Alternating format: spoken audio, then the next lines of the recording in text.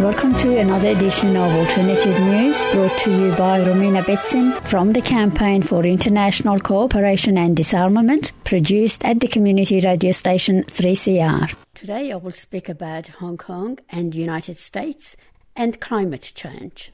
People often ask and hint at the similarities between the Hong Kong protests and the French Yellow Vests. The Hong Kong protest started on 31st March and are approaching their 20th week. The Yellow Vests have celebrated last weekend their 40th week of protests. There is no comparison between the two movements, except they are protests, but for widely different reasons and serving widely different agendas. The Yellow Vests can in no way be associated with the Hong Kong protests, which are equal to US-funded colour revolutions.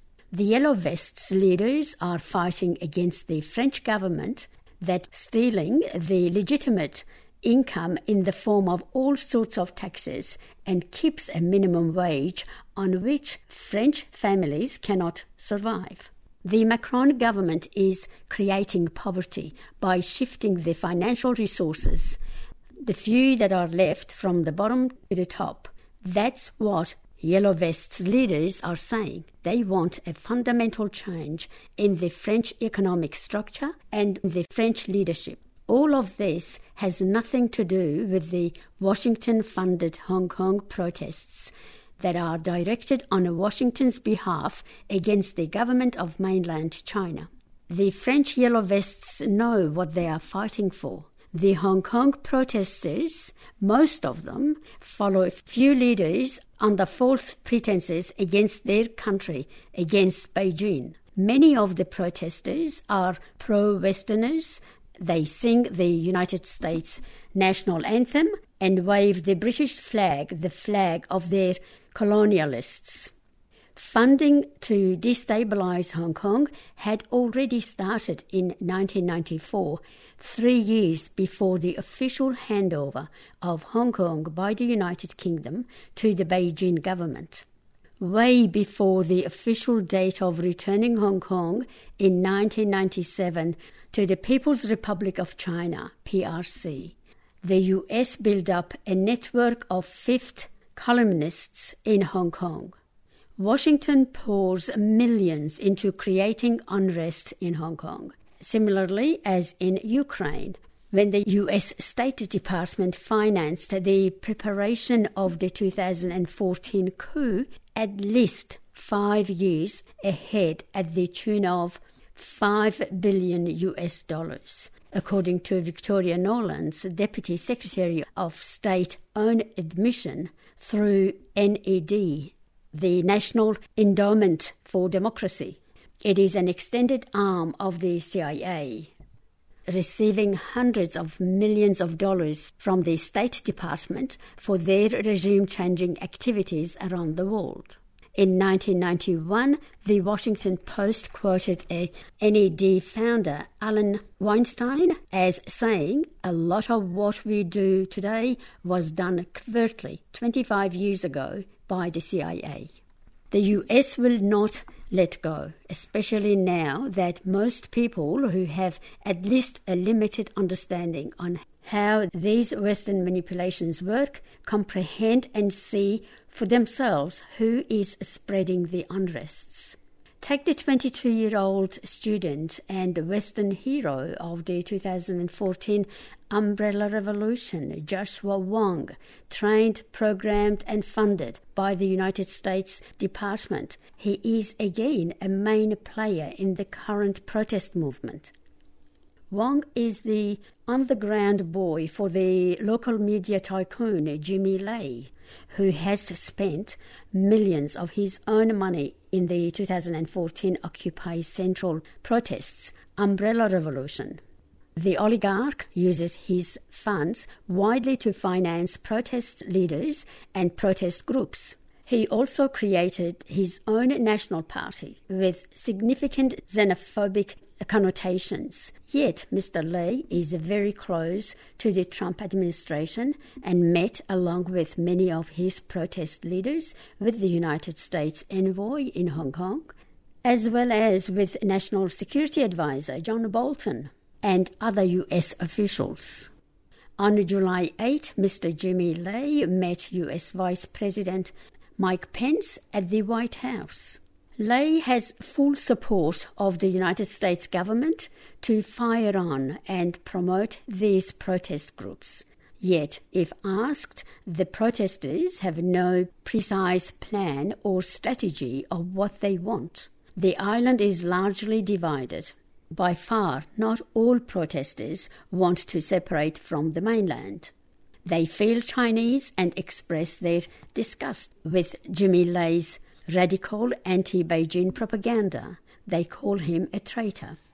The protests started with a controversial extradition law, which exists between most states in the United States, as well as between nations in Europe and to a large extent internationally. Therefore, this is nothing unusual, yet its importance was blown out of proportion by the Western media and by Mr. Lai's own local media to distort the picture. A minority, of course, would like their full independence from China, which is totally against the agreement signed between the UK and Beijing at the so-called 1997 handover. Recently, the US sent a couple of warships into China waters at Hong Kong. They had the nerve to ask Beijing to grant them the right to dock at Hong Kong harbour. Beijing, of course, refused and warned Washington, do not meddle in our internal affairs. Of course, Washington has no intention to observe China's advice. They never do. The US-inspired and funded protests are destined to challenge the Hong Kong-China sovereignty clause by mobilizing public opinion that wants full freedom, that is, independence from China. The 50 years of the usual abusive capitalist continuation would allow the imperialist US and UK to maintain economic control over Hong Kong and thereby use economic influence over the China. How wrong they were. In 1997, Hong Kong's GDP constituted 27% of the China's GDP. Today, that proportion shrunk to a mere 3%. China's rapidly growing level of development, especially the Belt and Road Initiative, which the West chose to literally ignore until about a year ago, which has become a vital threat to the US corporate world. What the US and UK and the rest of the West interested in is Hong Kong's special banking position in the world. Hong Kong has the most liberal banking laws, possibly worldwide, where illegal money transactions, money laundering, shady investments in the billions can be carried out and nobody watches.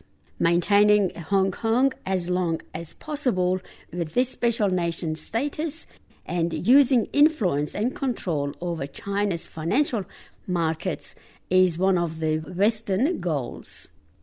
But China and other Eastern countries, plus Russia, India, Pakistan, have already largely detached or are in the process of detaching from the dollar economy and are members of the Shanghai Cooperation Organization, SCO. Let's face it, the SCO comprises about half of the world's population and controls about 1/3 of the globe's economic output. Therefore, the SCO members do no longer depend on the Western financial markets and monetary manipulations. In fact, Shanghai has in the last decades grown to become China's financial hub with way more importance for China than Hong Kong. To claim that the US is not heavily involved in the events in Hong Kong is nonsense.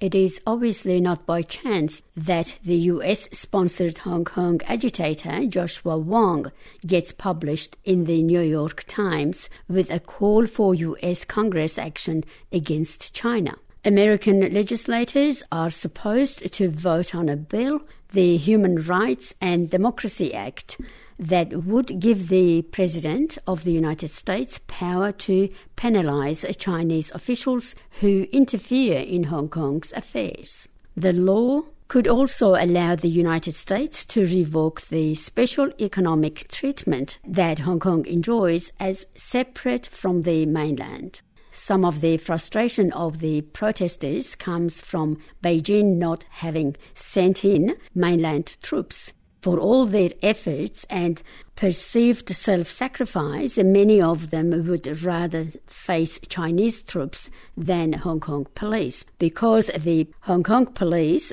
though considered evil or illegitimate by some in the city, are at least seen as doing their job by most foreign observers. But the presence of Chinese troops in the city, no matter what they do, would immediately cause global condemnation while legitimizing and glorifying the local resistance movement universally. Tiananmen was, as we know, a CIA-led color revolution attempt set up within a background of general protests in which the United States regime change mastermind Gene Sharp was directly involved. The mostly falsely reported incident during which soldiers were lynched and protesters gunned down led to Western sanctions against China. Beijing is not going to fall for the same trick twice. The Hong Kong stuff is clearly a US-instigated color revolution, just like the umbrella movement in 2014. Climate strike. We are facing climate crisis and already hurting from the impacts of climate change. Yet we have elected a government that wants to allow for new coal, oil and gas projects that put all of us at risk. We need to act now to stay away from coal, oil and gas and to have 100% renewable energy for all. But it's going to take all of us working together to succeed. Students recognizing the narrowness of their pre-election campaign demands are now calling for workers and adults to also go on strike to demand real action on climate change. Their demands are for 100% renewable power by 2030, no new coal and gas, and for public funding for a just transition to a low-carbon economy, including the creation of plentiful, well-paying climate jobs. Historically, political and general strikes have played an exclusive role in the working class making rapid and lasting gains. We all have a responsibility to play an active role in broadening the climate strikes, to mobilize the working class to win new victories under the present conditions of climate crisis, high unemployment, low wages, and growing widespread misery. The need for action is now if we are to prevent the worst-case scenario of climate change. As you may know, Australia has our National Wealth Fund, our Future Fund, of over $200 billion that is invested globally for the benefit of future generations of Australians. The collective wealth is designed to work for us, but currently our Future Fund is caught up in the industries we have long known are putting our survival at risk. Fossil fuel industries that extract and burn coal, oil and gas are rapidly pushing us to climate catastrophe. $200 billion is no small amount, and it is invested in all our names. If we all join together and demand a truly clean future fund that doesn't jeopardize our future, we can leave future Australians a legacy they deserve. Thank you for listening to Alternative News, brought to you from the community radio station 3CR. Our telephone number at Trades Hall is 9663 3677 and our email address is peacecentre@cicd.org.au. I'm Romina Betson, looking forward to your company again next week. You've been listening to a 3CR podcast produced in the studios of independent community radio station 3CR in Melbourne, Australia. For more information, go to allthews.3cr.org.au.